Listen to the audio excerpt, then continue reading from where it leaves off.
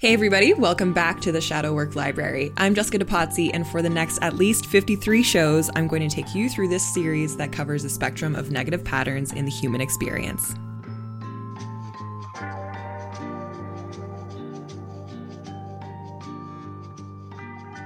All right, well, I hope you guys are all having a wonderful day. I'm writing to you on a warm, amazing summer Thursday from Manitoulin Island, Ontario. And if you hear any banging around during this recording, Jeff is downstairs cleaning while I'm avoiding cleaning to record this. We have some friends staying at our cottage for the week with their new baby to enjoy the lake and our chickens while we take kiteboarding lessons at Sauble Beach, celebrating my sister-in-law's birthday. Happy birthday, Jen. So that'll be fun, but first, cleaning needs to happen and all that boring stuff. I'll definitely be practicing the presence game from the last episode because I tend to be a little ADD and a deep house clean really isn't on my list of things that lights me up. Anyway, I wanted to thank you guys for listening to my show here. I just hit 10,000 downloads a few days ago, and that felt really nice and affirming to know that there are people like you out there who love shadow work as much as I do. And extra thanks to those of you who have left me a rating and review or started to follow me on Instagram and said hi. It's just a pleasure to connect with like-minded people out there in the world. So for today's submission, I'm going to do something a little bit different than usual. Sort of like the 5 core wounds episode, I'm going to go through the 7 layers of conflict coined by Jennifer Russell and Brian Franklin. And I'm going to do this in a few parts because there's a lot of great information. I'd mentioned on the last show that I'd actually be talking about selflessness and selfishness. But I did a pivot on that because this just felt a little bit more timely, but I will get to that one as soon as we're done with this shadow work on conflict. Now, before I get into the layers of conflict, I wanted to let you know that our self-discovery, self-mastery course for men is going to be open on September 1st through the 11th, 2020. It's called The Trials. We open it up every quarter and we do very little marketing, so we have a tight group of individuals going through it and they can get the most impact out of the program. If you'd like to learn more about that and get 2 free lessons from the course, you can go to wayoftrials.com. I opened up access to those lessons because I think it's only fair and it makes sense that you can see what you get before you commit to it. And even if you're not feeling like it's your time to commit to a 12-week course, you can still head over there and get the lessons. They're really good. Erin Guyet's lesson is on physiological stress and how different forms of stress or force can be beneficial to your physiological performance, your physical performance. And Rick Alexander talks about how you can use your value system to design your life. So yeah, really good stuff. You can get those lessons at wayoftrials.com. Okay, so back to today's shadow work submission. We are talking about conflict. Conflict tends to break out whenever 2 or more people agree to identify with their emotional state. And it can be interpreted either through relationships or collectively through communities. And if we break down the Latin origin of the word, con means together and flict is from the Latin word fligere. I took Latin in high school because, I thought I was gonna be a doctor. Nope, that didn't happen. Flict means to beat or strike. So conflict means to strike or fight together. I'm sure you don't need a Latin breakdown to know that conflict often feels like you're striking each other with words or even literally, but it's nice to get these origins, I think. You can see conflict popping up from situations that are as innocent as your husband misplacing your keys to your neighbor complaining about your music being too loud. And often when you find yourself on the other side of the conflict, whether it's been resolved or just dampened due to lack of attention, you might wonder why in the world that little, almost insignificant issue got you so pissed off or hurt. Well, identifying with your emotional state has differing levels of density to them. And if I could say that another way, how you identify with your emotional state can be ranked on a scale of consciousness. And that's not to say that if you're a highly conscious and super aware human, you don't experience the lower levels of conflict. You do, but it does make it easier to identify when you're going through that so that you can choose to pull yourself out of it if you want. Now, the 7 layers of conflict were, I believe, coined by Jennifer Russell and Brian Franklin.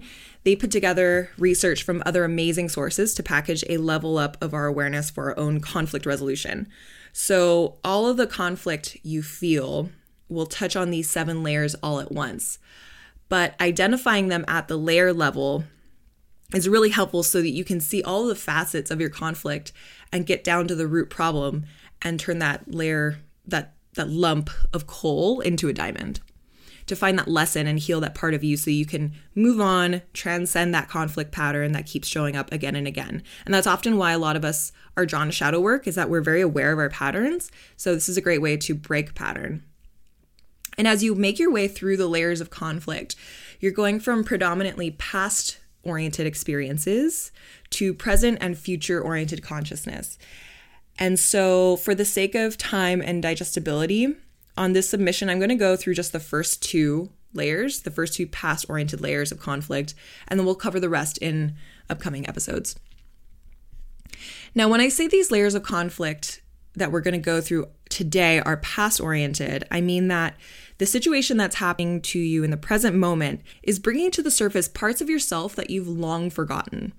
At the first level, this conflict pattern originated way before you were even born and is completely invisible to your conscious mind, but still has this grip on how you perceive the world.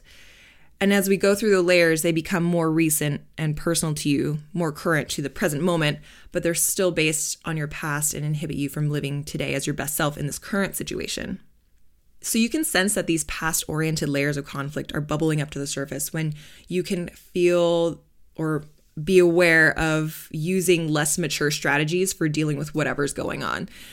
Like maybe you feel like you want to break something, or you just start yelling and throwing a tantrum, or you want to abandon anything that's happening mentally and then comfort yourself with food.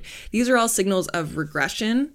And well, if you're comforting yourself with food like you did in the past, these are all signs of regression that are showing you that there's something from a moment or moments past that are still pulling the strings on your psyche today. And as we move into the more future-oriented layers of conflict, or present and future-oriented layers of conflict, you can get out of that muck and start accessing your wiser self to see the gift that's hidden in the conflict and begin to rewrite your neural pathways. If that's a little confusing, I promise it'll make more sense as I get into each one. So let's just do that now. Layer 1 is the most past-oriented, and we really want to strive to be less and less influenced by this.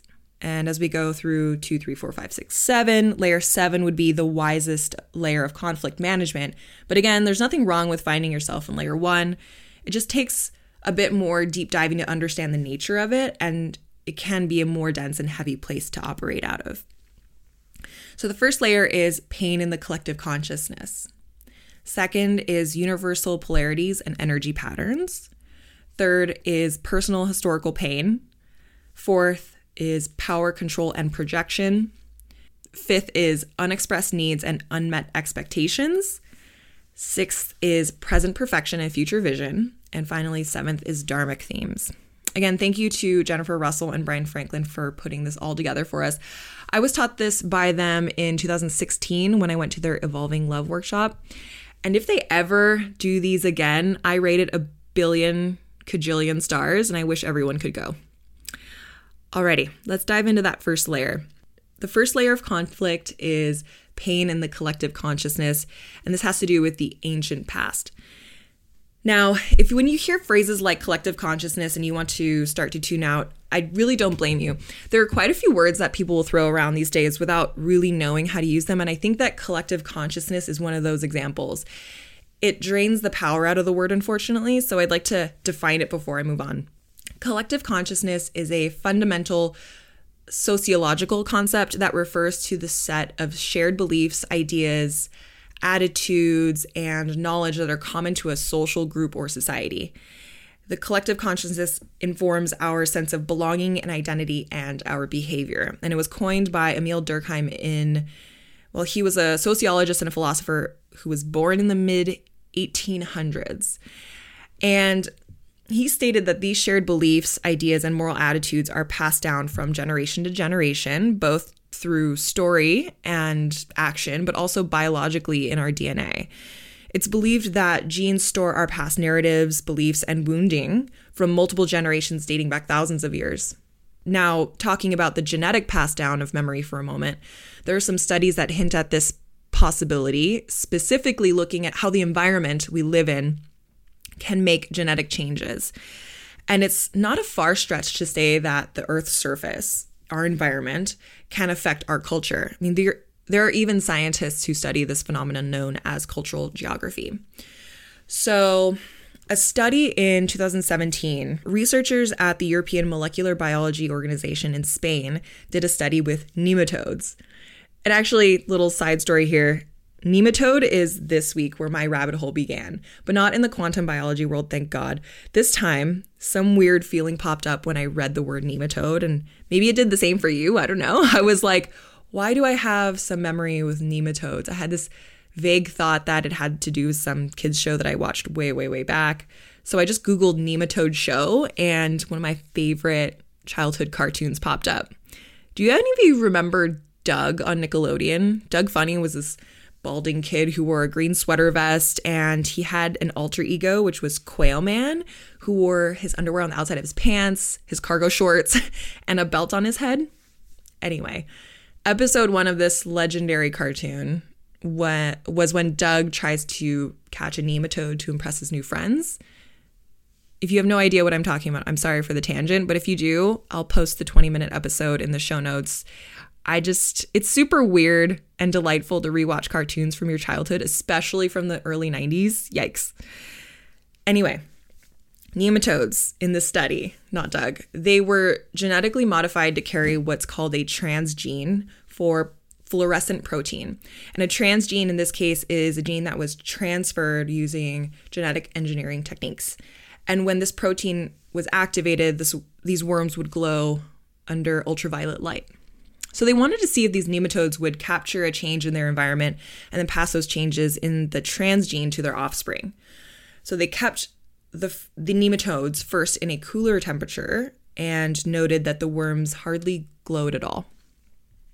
Then they moved the worms to a warmer temperature and they glowed much brighter, but then soon moved the worms back to the cooler environment where they noted that surprisingly they continued to glow brightly, suggesting that they were retaining this environmental memory of the warmer climate and that this transgene was still highly active.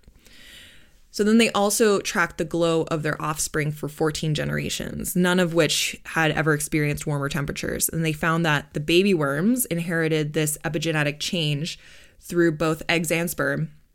And I'll post the study in the show notes.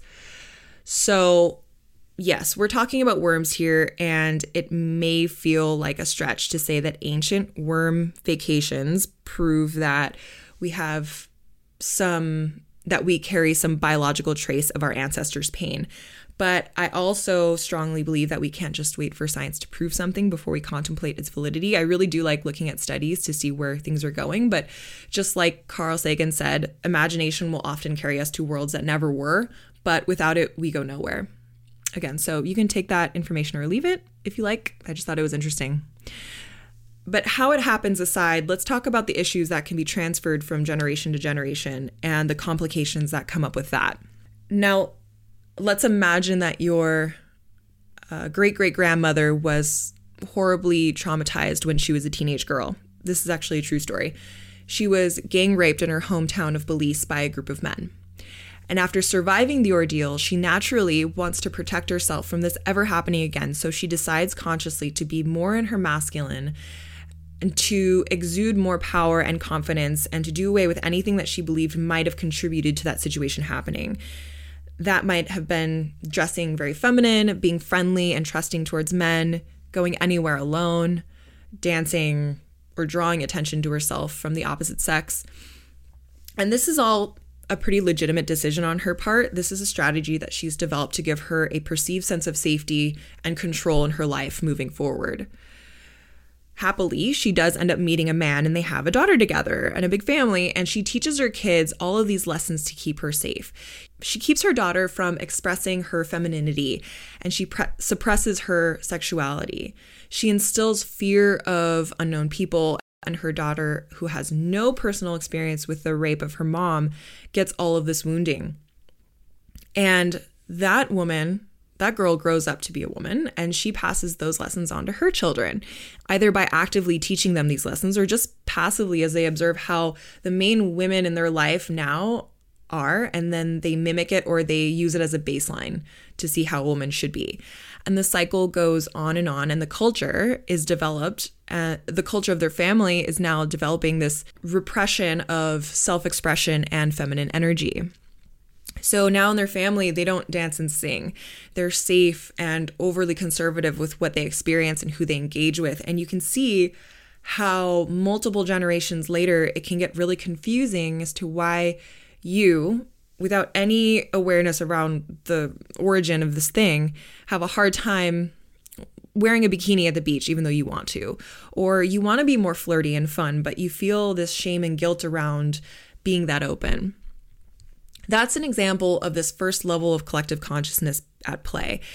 And in this case, it's ancestral wounding that's never been resolved. That's why shadow work is just so important. What we do today will be passed down for generations to come. You've heard that common saying, every action has an equal and opposite reaction. Well, that also goes for inaction. So if you have a deep wounding pattern that you can't really put your finger on, that you feel like isn't yours, but you still have it, it doesn't mean that you shouldn't still bring it to the light and try to understand its root cause or just to get out of it, because your kids or the kids you're around or the people that you're around may get this pattern from you, and that cycle can continue. So how do you know if the conflict you're experiencing is heavy in that first layer, like heavy first layer vibes? This one is the most tricky and esoteric, at least at the moment, but you need to have awareness around your level of reaction and sense if it's coming from the consciousness of a victim group. So I'll give you a personal example. I used to get massive first level vibes when I would be in this situation. Perhaps any other women listening can relate to this. But let's say my husband and I are out talking to a man, someone we don't know. Maybe we're buying a car, or it's just somebody at a party that we've been introduced to. And this man would only address my husband, Jeff.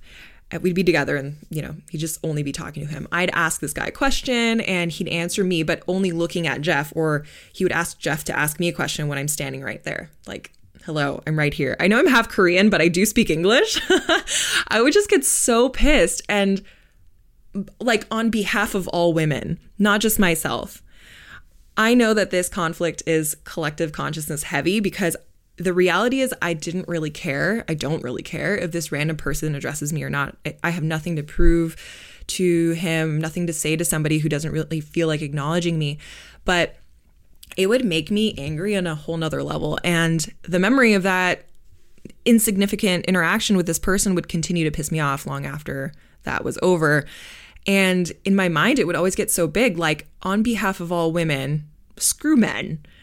And I have nothing against men. I have a business that works solely with men at the moment. But at the time, I was answering from a place of all women in my lineage and all repressed women in the world, from this distant memory of things being really bad for us, but nothing in my lifetime.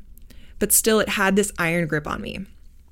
Now, I won't say that the oppression of women is something I've completely detached from. I know that it's still there, but through awareness and even alternative healing modalities, I've learned to acknowledge it for what it is and not emotionally attached to that deep-rooted stuff. Now, you can release some of these ancient patterns with alternative therapies, like I had mentioned. You can see a generational healing therapist or even do a guided meditation on your own. There's a hypnosis meditation that I like by Joe Tracy, which I'll link to in the show notes.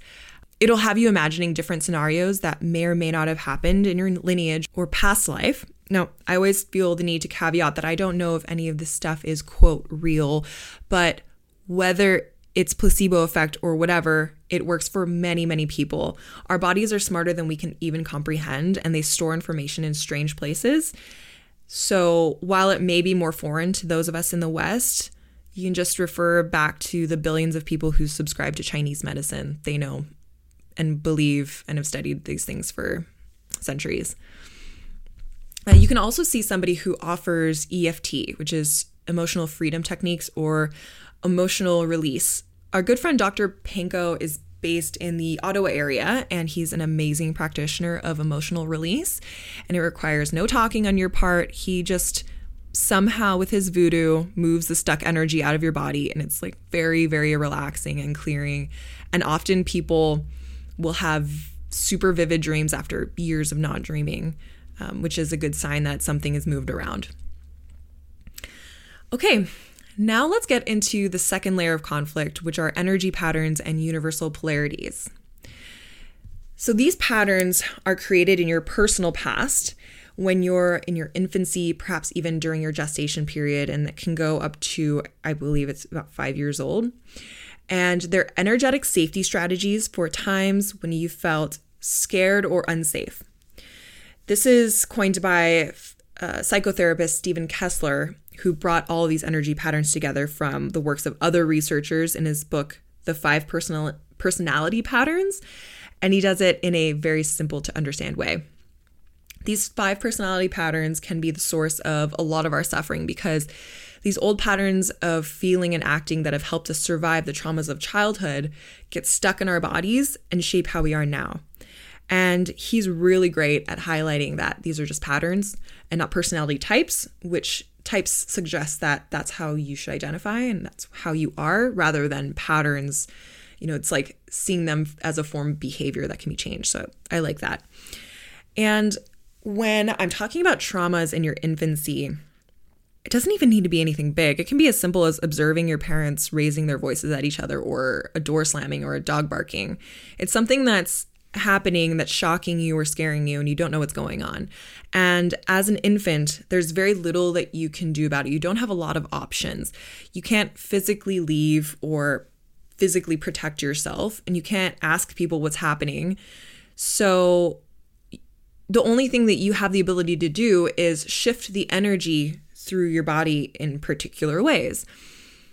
It's like the old adage goes, where you put your attention, your energy goes. So if something's upsetting you, you move your attention so it doesn't feel so bad.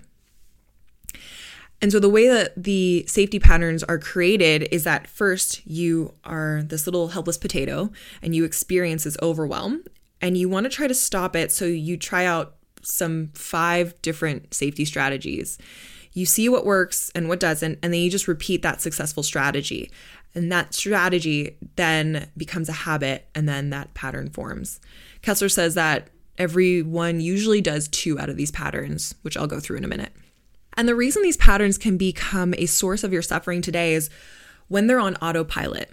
There are things that you do to feel safer when your ego is threatened or you are met with a conflict.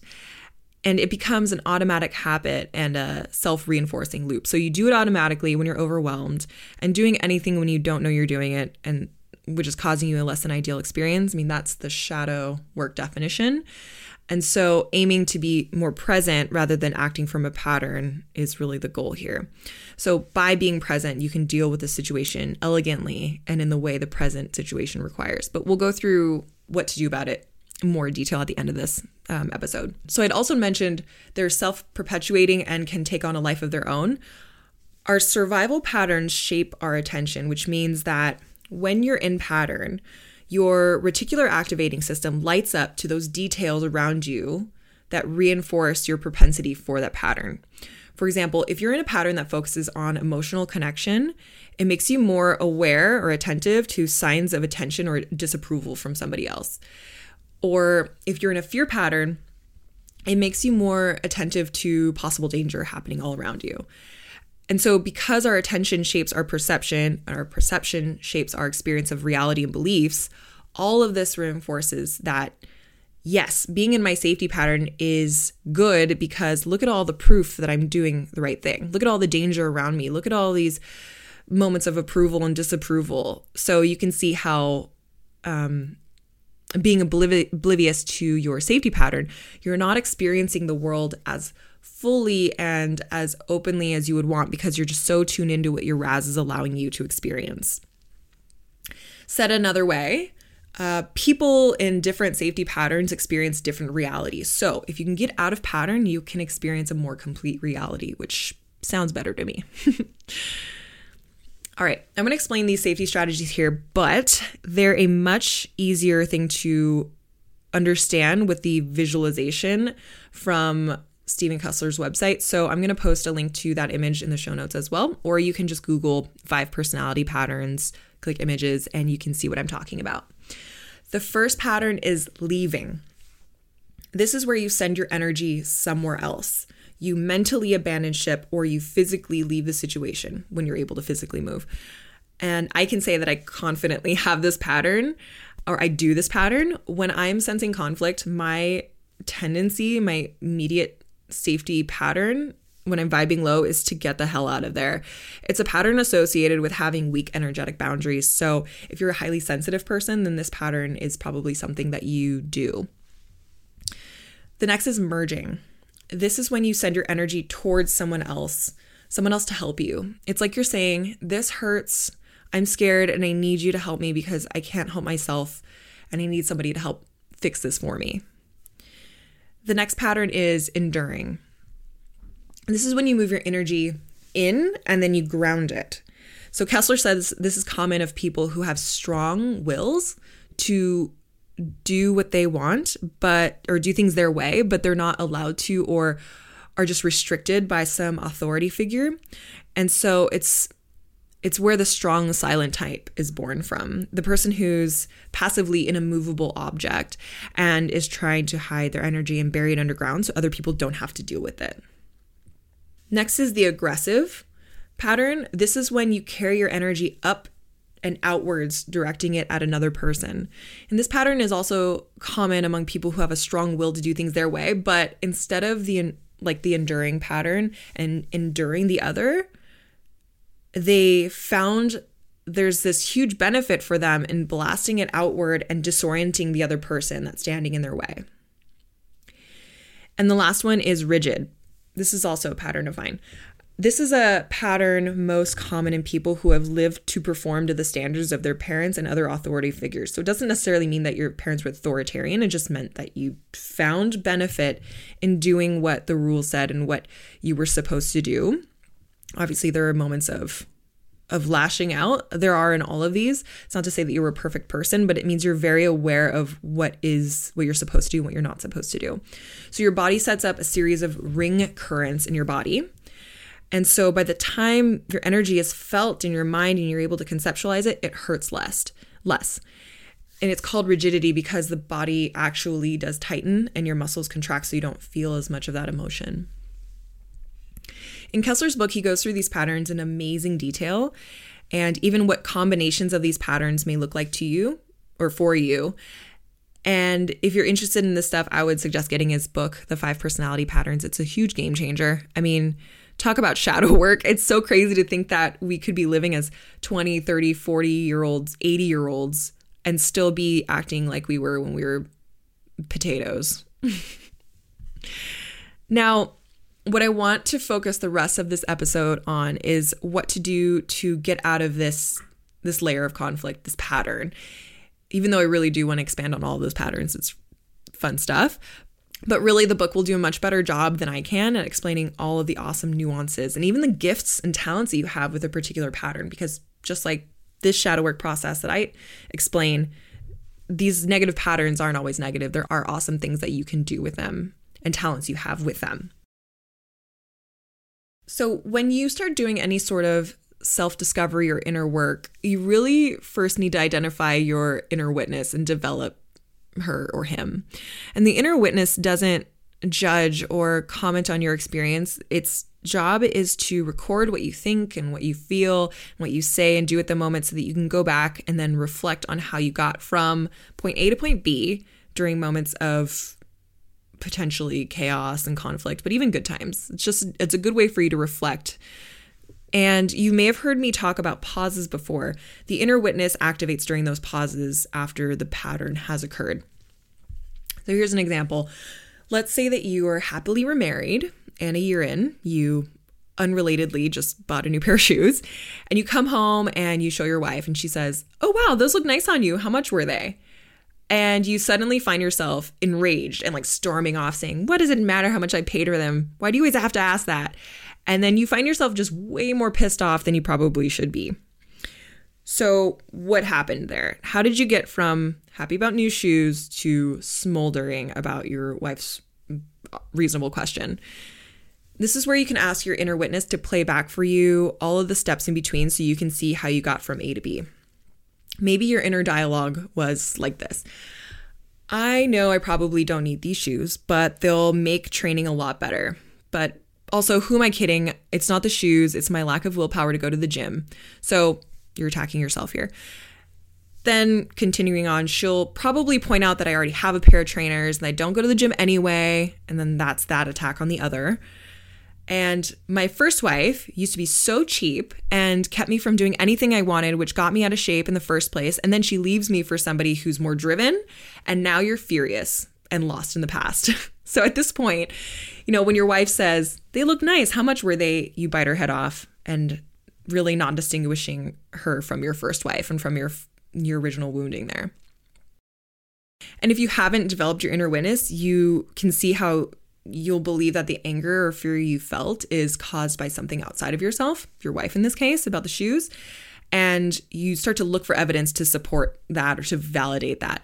But if you have the ability to go back through your own experience during that pause, you can realize that what angered you was hurt from the past and that the present situation only just reminded you of it.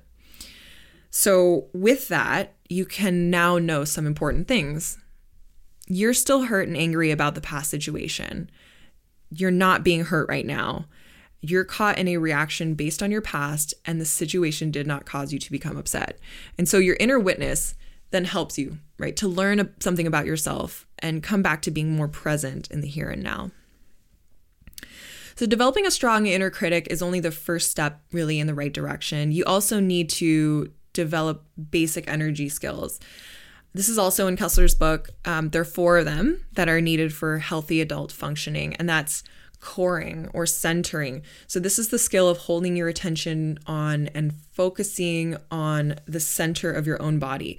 It's what gives you a sense of self, and it's required for referencing yourself and perceiving what you actually feel and you actually want. I practice Qigong in the morning. It's a great daily practice for me to center myself, and also meditation helps with this. The second is grounding. This is the skill of energetically connecting yourself to the earth. Having a sense of support, physically and energetically, literally with the earth, gives you this sense of I am supported. And grounding exercises are often suggested to people who are experiencing anxiety, but they're great for everyone to do.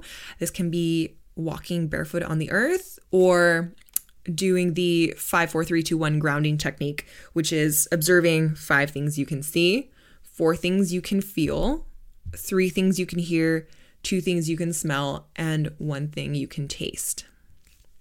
It makes you aware of the environment around you and the groundingness that you have when you feel like you're starting to spiral. The third, we have edging. This is the skill of creating and holding an energetic boundary around your personal space. So I often do this when I'm in the presence of somebody who's particularly intense. And like I admitted earlier, I do have weak energetic boundaries. And so if somebody, like even an awesome person who's just like really intense, I can get a teeny bit overwhelmed. Less now because I've learned to be more fully functioning. But when I was younger, I was like, oh my gosh, it's like hard to be with. I just imagine my edge or my energetic bubble, and often I'll associate it with a color, like it'll be like a nice blue bubble around me, and I immediately feel less invaded by the incoming stimulus. I'm not checking out by any means, but I'm just being aware that this person is not invading me. They're just talking, and it's not a thing. And then finally, it's me or not me. This is another skill here of distinguishing between what are your thoughts and feelings and what are other people's thoughts and feelings. Because if you have other people's feelings in your body, it can be really hard to figure out what you actually feel. So, okay, yeah, those were the first 2 layers of conflict, the 2 out of the 7. And so in the next Shadow Work Library submission, I'm going to cover at least the next 2, which are personal historical pain and power control and projection.